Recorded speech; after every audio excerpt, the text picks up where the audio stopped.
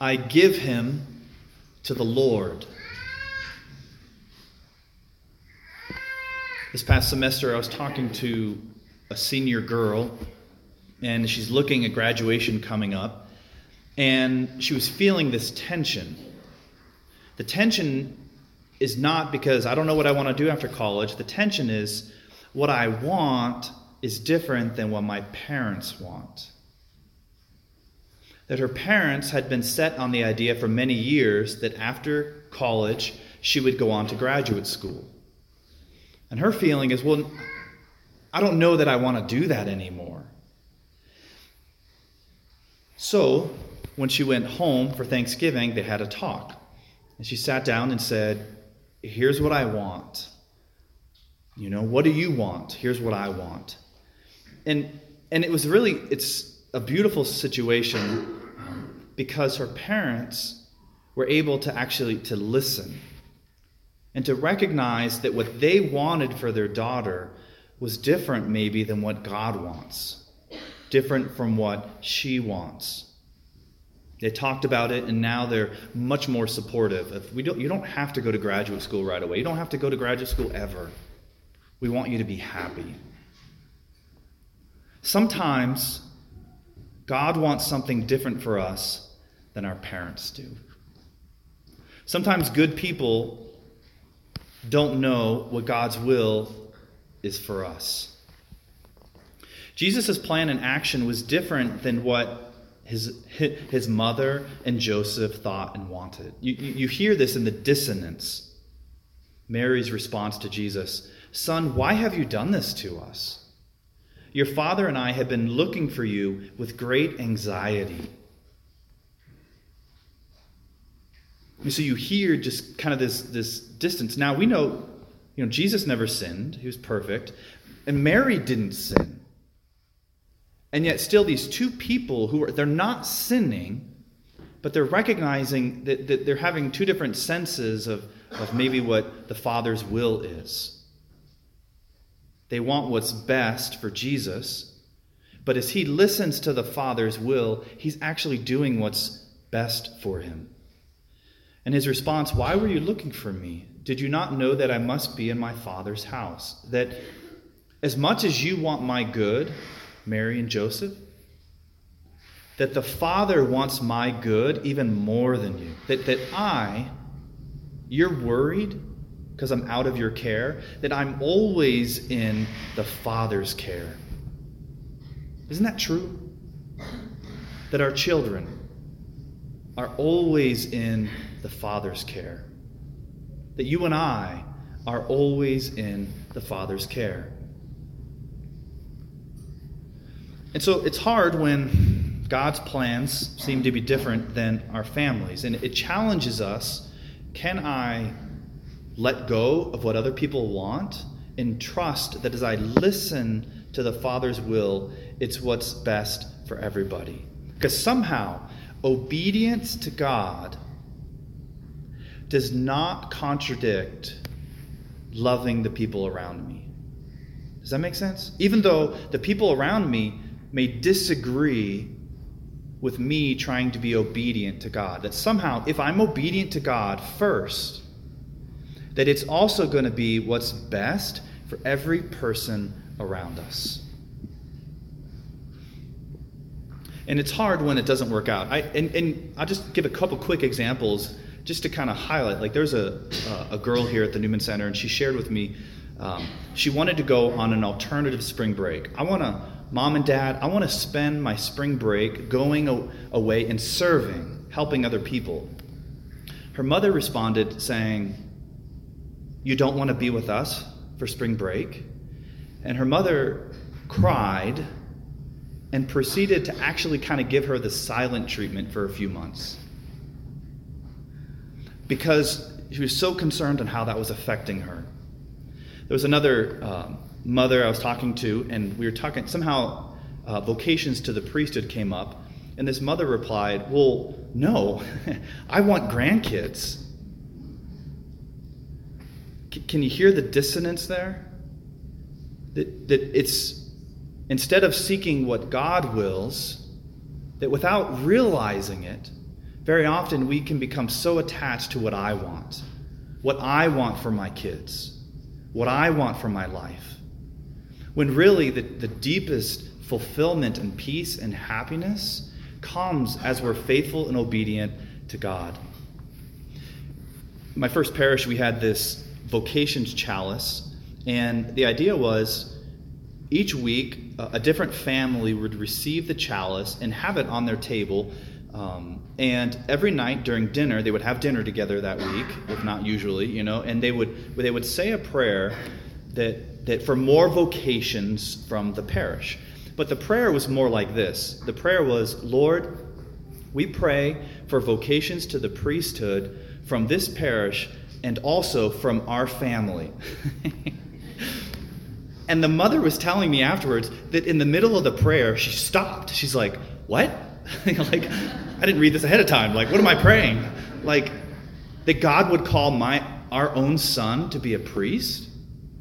And she said what happened there at the dinner table, they started talking about it. Like, mind you, that their 11-year-old son is sitting right there, so that the mom and dad are talking about it. Like, what if God called our son to be a priest? Gosh, I never thought about that before. I mean, we pray for vocations, but what if he calls our son? I mean, if God called our son to be a priest, we'd feel very proud. And so this son heard his parents speak this freedom, this affirmation, this love, this recognition that we don't know what God's plan is for you. But if you listen to God's plan for you, that's going to make you the happiest, and that's what we want. So Jesus is already 12 years old, and he's recognizing, he's in tune with the Father's will. He's walking with that. And he's still obedient to his parents. It says they go back to Nazareth, and he's obedient to them. That I'm not advocating a dissonance that kids get to do whatever they want, when they're 8 years old, 12 years old, or even 15 years old. There's a great importance of obedience to the mother and the father. It's kind of like I was at my brother's house this week, and what happens when you're disobedient, my nephew, 15-year-old nephew, apparently he wasn't very obedient that day, so when Uncle Matt came over, instead of watching Mission Impossible, he had to go upstairs and read his book he didn't read this semester and go to bed early. Like, there's something okay about that. There's something good about that. But as our children become adults, there's freedom. And we see this freedom really clearly in the story of the prodigal son, right? It's a powerful story, but it challenges us because we love to see how the father welcomes the prodigal son home. That's awesome. But he couldn't have welcomed him home if he first didn't let him leave.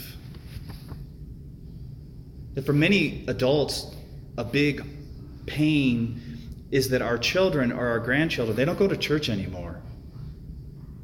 And I can't make them. And it's like, no, that's actually a good thing. It's a good thing that we can't control them.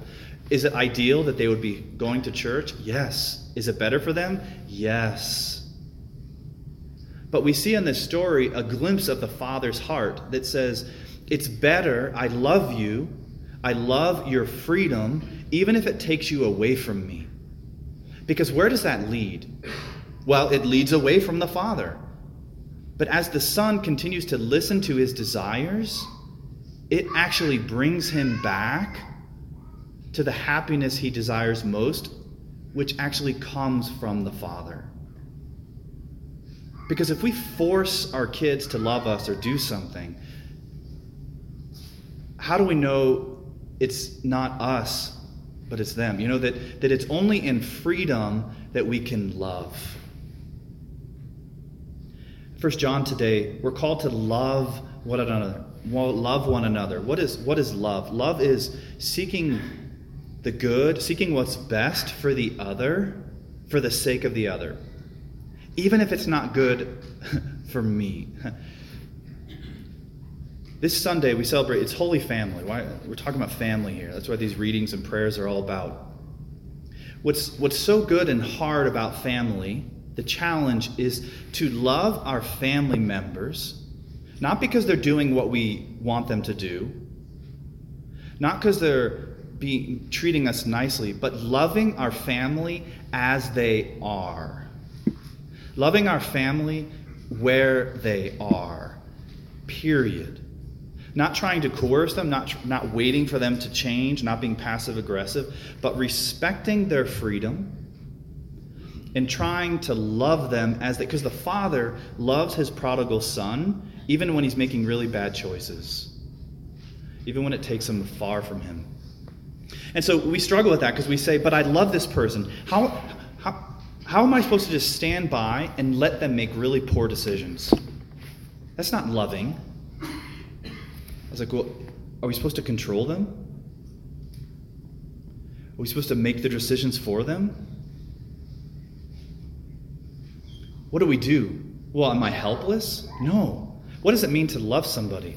It's to seek to know and to understand. That perhaps the response better is to say, tell me about this. Like the prodigal son. Okay, you want to leave? Tell me about that. Help me to understand what you want. And then we listen. Because let's say they're making a dumb decision. The best way we can help them is to ask them questions where they hear themselves talking about something that doesn't make sense. Does that make sense? Like I just ask a lot of questions. And it's so funny. You know you're in a good place. Every now and then I'll be talking to someone and they'll say, I know this sounds dumb to say out loud, but... And I was like, oh, that's interesting. And then after I've really tried to understand them and listen to them, I can say something. It's not that I can't say something. What I might say is something like this. I'd say, thank you for sharing that with me. I love you. I love your freedom. My concern is that this choice, I don't say the word you, this choice is actually going to hurt the thing that you just expressed that you want that's important to you. And what I don't want for you to do is I don't want to see this harm come to this good that you want for yourself. But you know what? You're a free human being, and no matter what you choose, I will never stop loving you.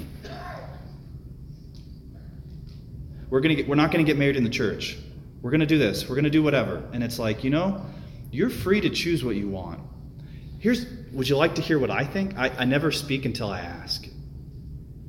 And I never ask until I've listened. Well, I have some thoughts. Would you like to hear what I have to say? Yeah, sure, whatever. Then they're not listening. I'm not going to use my words.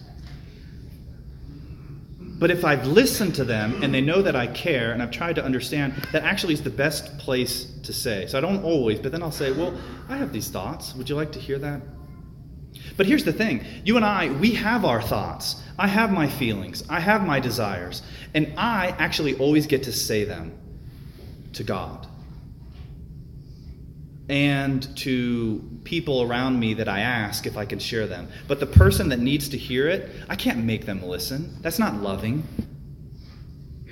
Students hate that. Like students, right? We get this. Like when the lecture starts, it's like, oh, here it comes. And it's like we've stopped having a conversation because the lecture has begun. And when that moment hits, when you see parents, you see that when you're like, they're not listening. I feel like they're not listening. It's because they're not. So, that we can interrupt that. Instead, we can pause. If somebody's not listening to me, it means they want to be listened to. That I can listen to them to seek to understand them. This is the challenge, the invitation, is to love them where they're at and to recognize that God loves them more than I do. That they were given to me as a gift in my life by God, and my invitation is to give them back to God. Just like the prodigal son, that God the Father loves his son even more than he does. And what does he do? He puts him back in the Father's care. It feels like I don't care if I do that. No. It means you're rightly putting him in the Father's care. That's what Hannah does today in our first reading from 1 Samuel. That she had been asking God earlier, in the chapter. She's crying and begging God for a child. She's praying so hard that the priest thinks she's drunk, And now she comes back and she's saying, God answered my prayer. This child that was given to me as a gift, a child is always a gift. It's not ours. This child that was given to me, I now give him back to the Lord. I think this is the key to freedom. That every gift given, when we give a gift to somebody, like at Christmas, when we give a gift, it's over. Like, I gave the gift, that action's good for me. They can take it and just drop it in the trash. Now, and if that hurts us, that's actually my problem, not theirs. Because then I gave with strings attached. But I gave, and they can do whatever they want. God gives us, and we get to do whatever we want. But the greatest fulfillment comes in life when I take all that's been given to me by God and I give it back to Him. When I give my life back to Him, when I give my will back to Him, that the Jesus, the Son who comes from the Father, gives everything back to the Father. That's our model. Last story. There's a family here in town that not too long ago, they lost a child stillborn. Which really is a suffering that we don't talk very much about, so I'm actually going to talk a little bit about today. I had a friend actually from high school, and they had a stillborn, and the wife went into depression for years. They went to counseling and depression, and so it's a loss and a pain that's deep and needs to be talked about. And the question we often mention is, why? Why did this have to happen? But the truth is, we don't know. And actually, any answer is never going to seem to justify the pain that we go through in that loss. Right? Why did this happen? Oh, if we had an answer, would it make it easier? No, it still stinks. It's still painful. So we don't know why. But what do we know? We know that God is the author of life. We know that God said, the world is better because this child is in it than if this child never existed. We know that God always has a mission for us. That this child has a mission, even if it is just for the parents and the family for a short time. But God always thinks bigger than we do, that mission is bigger, that now if this child is drawn to God, Matthew 19:12, let the children come to me, Jesus says, that if that child is drawn to God, that it's somehow he or she is participating in God's bigger mission. God's bigger mission is always bigger than anything you and I could recognize. Whether it's the loss of a child, whether it's a family member that won't talk to us anymore, whether it's a son or daughter that's doing the opposite of what we know is good for them, God's plan is always bigger and better than anything you or I could see or recognize with our finite sight. This family that I mentioned, they lost this child, and I celebrated a little funeral for the child, and the family was telling it. The family stood up at the end, and they said, they told hundreds of people that had gathered, they said, this is hard. This loss is hard. We don't understand, but we trust God. That actually can be our invitation. That when we have a situation with our families, with our lives that we don't like, is to say, Lord, this is hard. I get to say that. Lord, I don't understand, but I trust you. I trust that you're at work, that this family that you've given to me that's imperfect, as I seek to love them, it's making me perfect. This family you've given me is far from holy, but as I seek to love them as they are, it's making me holy. That God, every gift, everything, my life, my will that you've given to me, my family, every person, I give my life, my family, I give them all back to you.